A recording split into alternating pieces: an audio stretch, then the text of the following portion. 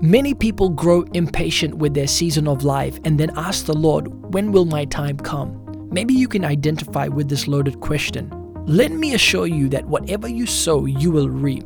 When I was growing up, I loved going to my friend's vegetable farm. I learned to appreciate not just the fresh fruit and the veggies, but also the slow process the food had to go through before I could enjoy it.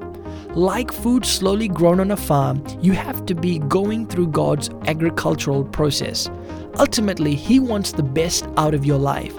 Many people become exhausted in the process, and oftentimes right before they are about to reap their harvest, they miss it. The Bible says, however, let us not grow weary in doing good.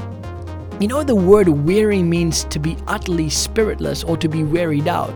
My friend, I want to encourage you, don't be weary. Continue to do good and press on. This is Joshua Singh, and you can find out more information about me on joshuasingh.com.